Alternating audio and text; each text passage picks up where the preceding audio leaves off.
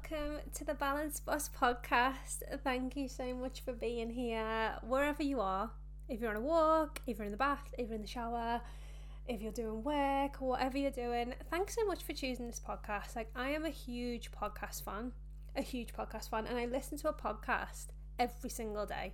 Without fail, I will listen to a podcast every single day. And I know how many amazing podcasts there are out there. So I'm just so grateful that you've chosen my podcast to listen to today. Honestly, I am really grateful. I'm Ashley.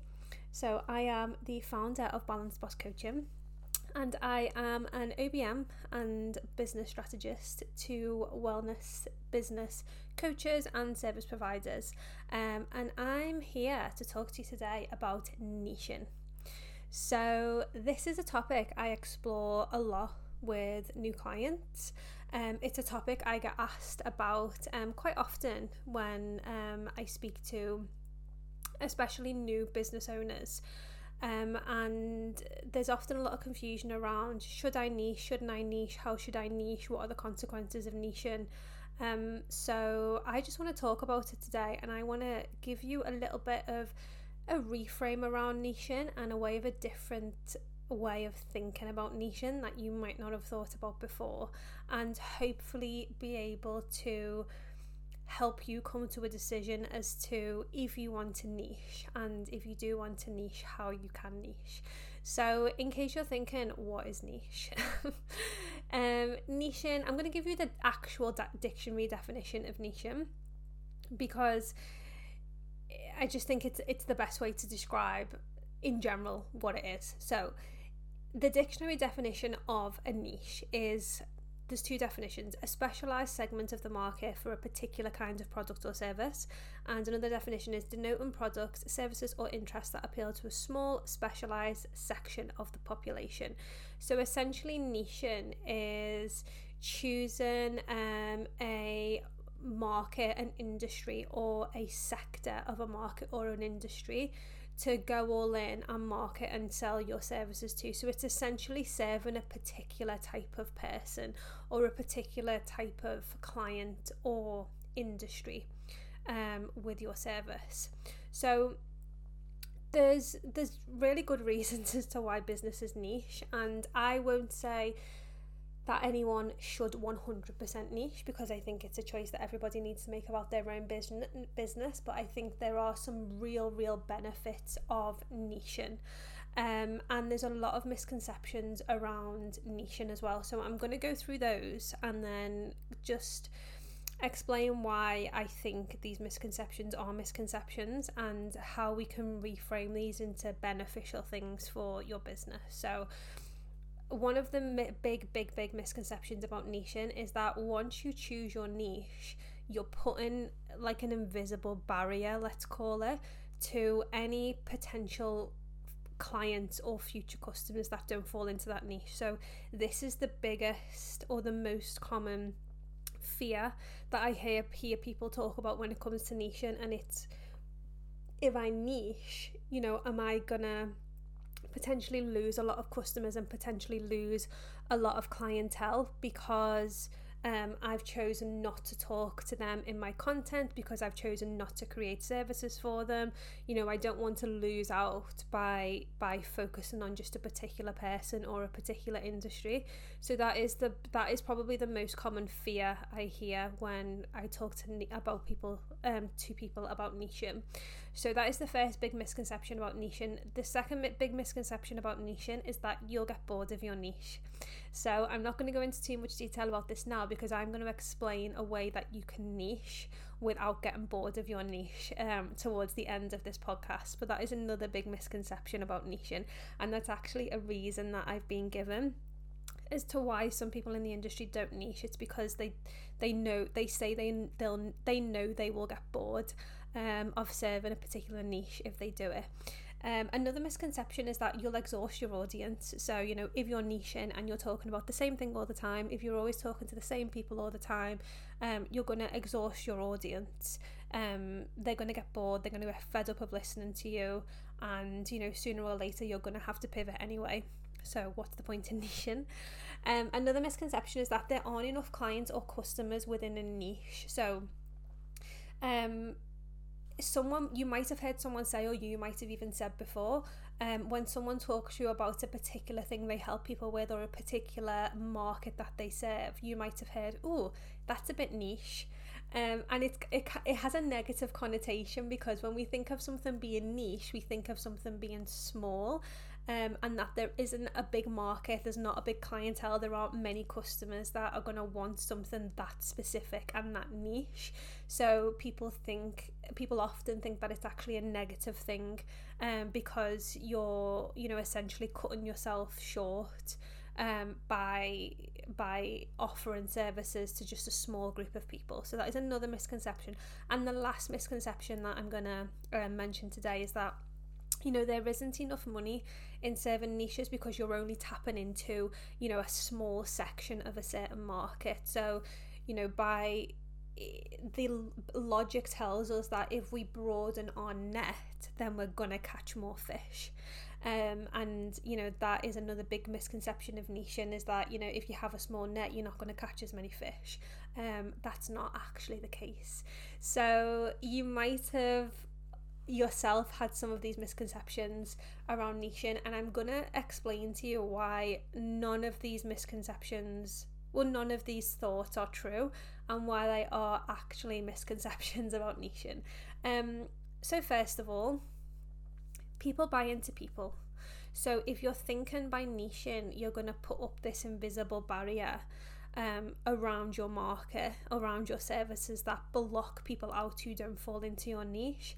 That's not true. So as I said, people buy into people. If someone finds you online, if someone's following you on social media, if someone ends up falling into one of your funnels, your sales funnels, however you market your business, if someone comes across you in some way and they feel really attracted to you in terms of your message, in terms of your brand, in terms of your persona, in terms of how you carry yourself, how you speak, how you help people, if someone's really attracted to what you do and someone feels really drawn to you, then they're gonna reach out and they're gonna be interested in working with you, whether you niche or not, because they're gonna feel that real, almost like magnetic pull to you, that they see you and they think, okay, I need to work with this person, or I need this person to help me, or I really want this person to design this thing for me, I really want this person to help me with this goal. So as an example, let's use the health and fitness industry, for example. You might have an online personal trainer, or you might be an online personal trainer or an online coach that serves a particular type of niche. So say, for example, you are a online coach who helps women get into shape or prepare for bodybuilding competitions. Okay, so that is your niche. Your niche is to help people prepare for these bodybuilding competitions. You might get someone come across you online that doesn't want to be in a bodybuilding competition, but they're still really interested in becoming fitter, becoming stronger, and working on their body composition. But they might be really, really, really drawn to you as a person. They might be drawn to you as a coach. They might find that you have a real message of empowerment and embodiment and of confidence that they really, really love. And they might be really drawn to you as a coach, but they might not be interested in becoming a bodybuilder. Now, if they're still really super interested in you as a coach, and they know that you can help them with their problem, so they know that you can help people get strong, they know that you can help people get fit, they know that you can help people improve or change their body composition. If they're really attracted to your business and your brand and your offer, they will reach out anyway, just to ask the question, I don't want to be a bodybuilder, I don't want to be in one of these competitions, but I would really like you to train me anyway. Is this something that you offer to people who don't want to compete? You will still get those questions because those people are drawn to you. They're not necessarily drawn to the exact result that you get people. So to think that you're going to block people out by niching just simply isn't true. If someone is drawn to you, if someone loves what you do, and if what you do, if your skills can transfer into something slightly different, then those people will still reach out to you, and you will still make connections with those people. Okay, so that's the main reason why that is a misconception, that you will block out people who don't fall into that niche.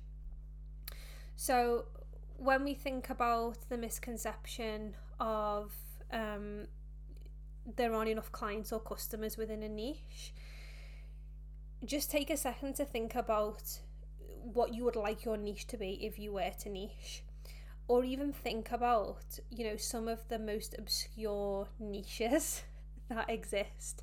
So I heard of someone on another podcast that I was listening to whose niche is helping people involved in like the equine industry, so horses basically. They provided a very specific service to people who are involved in the equine community, which is horse riding, appreciation of horses, just things surrounding horses.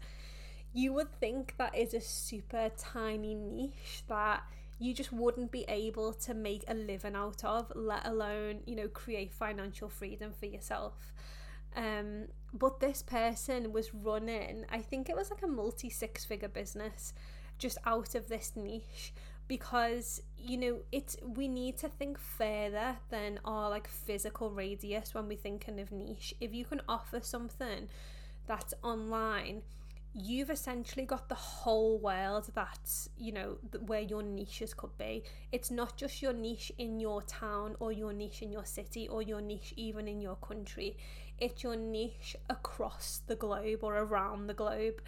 So when we think of niches being small, and when we think of audiences and markets being small, that level of small grows when we think about how far and wide we can actually reach people. So you might have a niche that's as small as, you know, the equine industry, but when we think of that globally, that's potentially millions of people. Now you don't need millions of people to build a successful business. You know, you don't even need, well, it depends what you offer. If you offer lower ticket, then you do need more volume, but, you know, you don't even need hundreds of people to serve. So to think that your niche is going to be so small that they're not going to be enough people to work with, if you're thinking that, I would just really encourage you to just broaden your horizons a little bit and just think about the amount of people on this planet who, you know, are your potential clients who fall into that niche. So that's why that is a misconception, to think that there aren't enough customers or clients within your niche, because you just need to be thinking a little bit bigger and a little bit wider. So that also leads into the misconception that there isn't enough money in serving niches. Because again, you know, your niche could actually be millions of people if we're thinking globally. But actually, to think that there isn't enough money in serving niches is completely counterintuitive, because smaller niches don't often get the services or the support they need because they're so niche.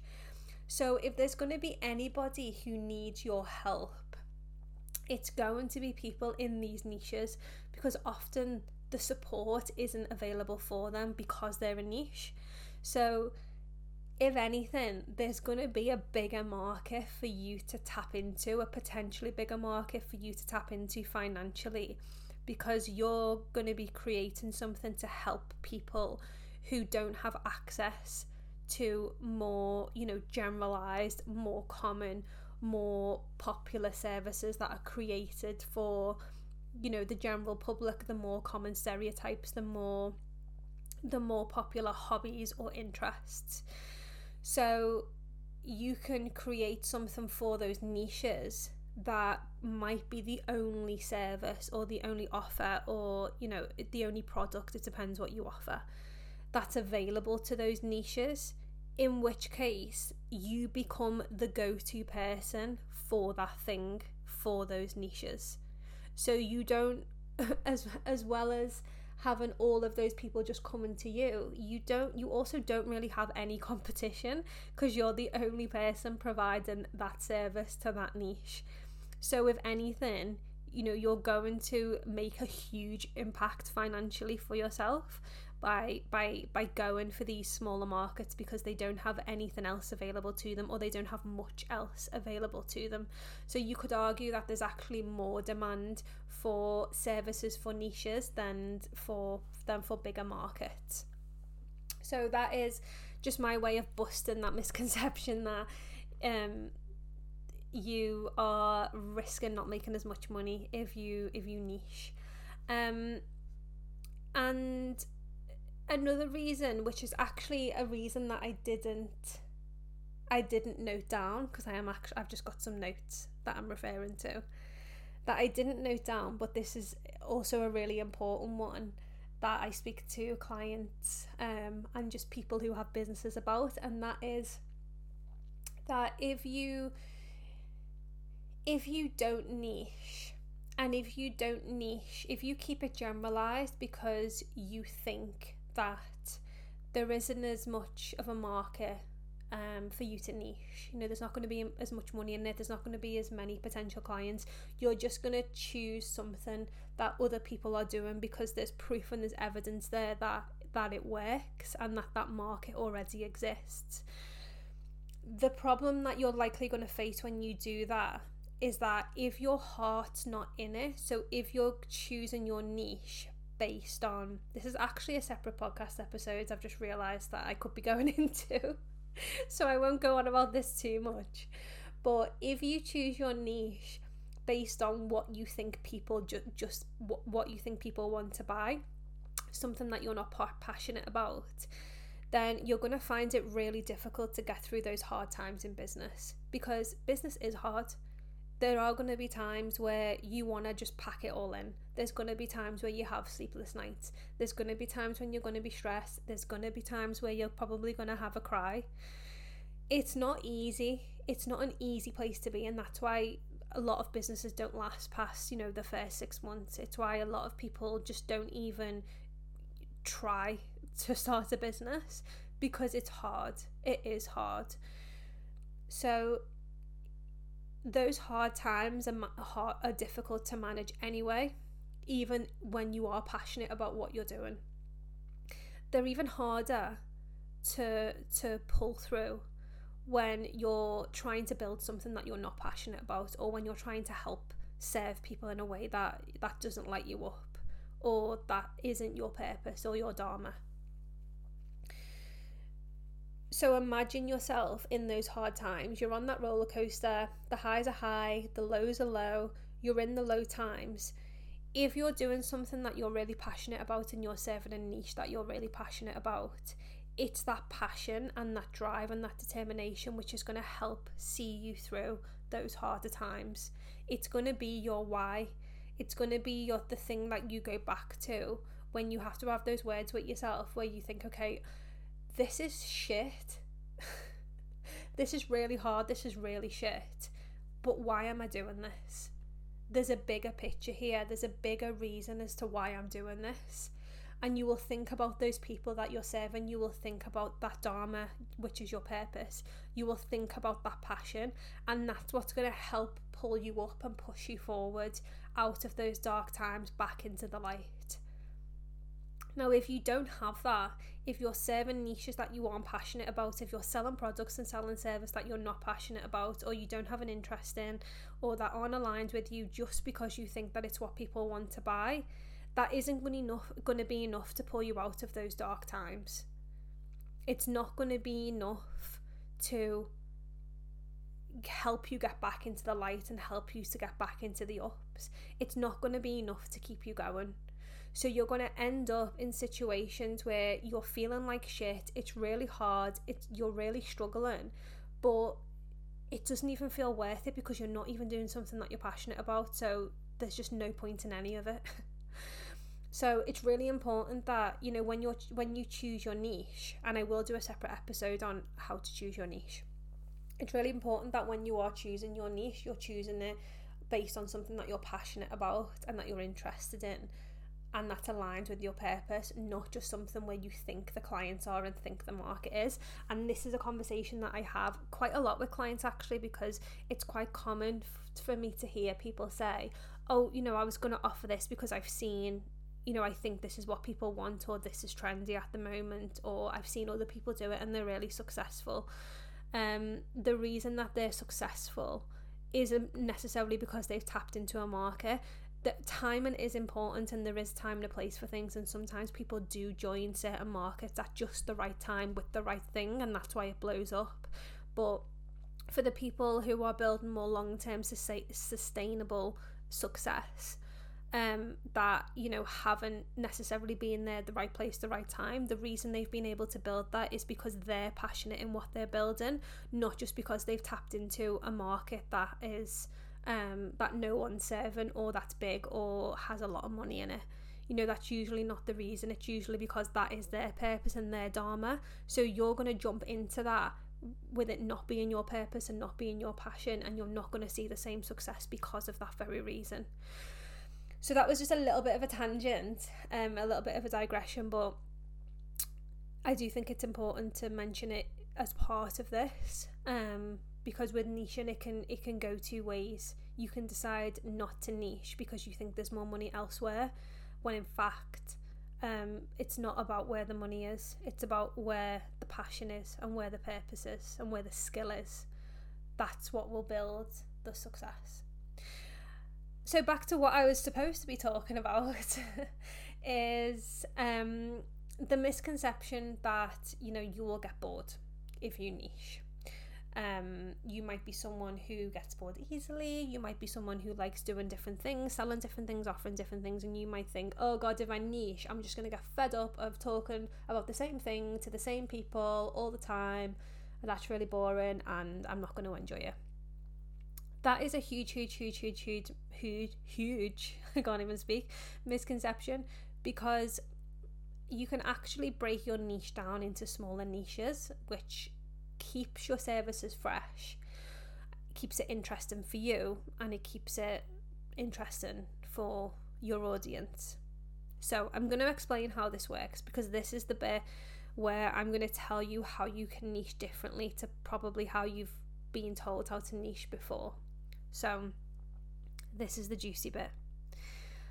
If you're out and about, if it's safe too, so not if you're driving. If you're driving, you might want to think about this a little bit later. If you're out and about, but it's safe to kind of zone out a little bit, I want you to do this via a visualization.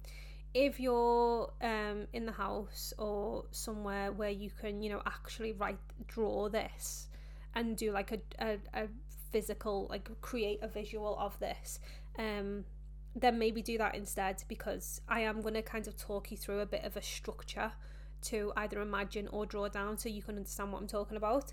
So if you're doing the visualized version, I want you to just sit for a second, close your eyes, and I want you to visualize like the structure of a family tree. And if you're drawing this, I want you to draw the structure of a family tree. So the structure of a family tree is, you know, you'll have like someone at the top. So if you're doing your own family tree, you might have your name at the top, and then you will branch off that, you know, a line, a vertical line, then a longer horizontal line, then off the horizontal line you will then branch off smaller vertical lines, which then kind of drop into different generations of the family.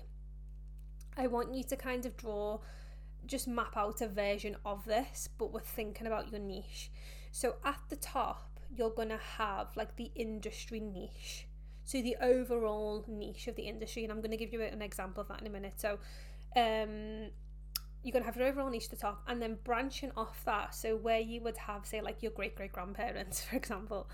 No, you wouldn't. You'd have your immediate parents, and then we branch out. So where you would then have like your parents and your immediate family, we're then going to branch off into like what your different services could be. So we're thinking, I mean, there's going to be people listening to this in all different industries. So let's say, for example, you're a coach. So you might have some passive offers, you might have some like downloadable courses, you might have some workshops or masterclasses to download, you might have a group program, you might have a a one-to-one coaching service, you might have some done for you products. So we're thinking about all the different services that will fall under that, under the business, so under the business model. Branching off that are the different clients you can serve within those different services. Okay, so you have your overall niche, which is your industry niche. Then you'll have your services, which can niche again into something specific. And then you can have ideal clients which fall into those different services who can also be their own niche.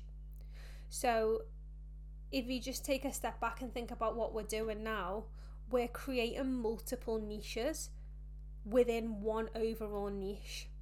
So by doing this, we're able to mix it up a little bit. We're able to give variety. We're able to create different things to suit different people, but all under the same umbrella. Okay, so this is a different way that you can niche. You might not want to niche to one ideal client. You might want to niche to different types of topics or different types of services within your overall niche, and then niche again in serving different types of people within those different services. So you can niche multiple times under one roof, essentially under one umbrella. So let me give you an example of what this can look like. So let's say, for example, your industry niche is health and fitness.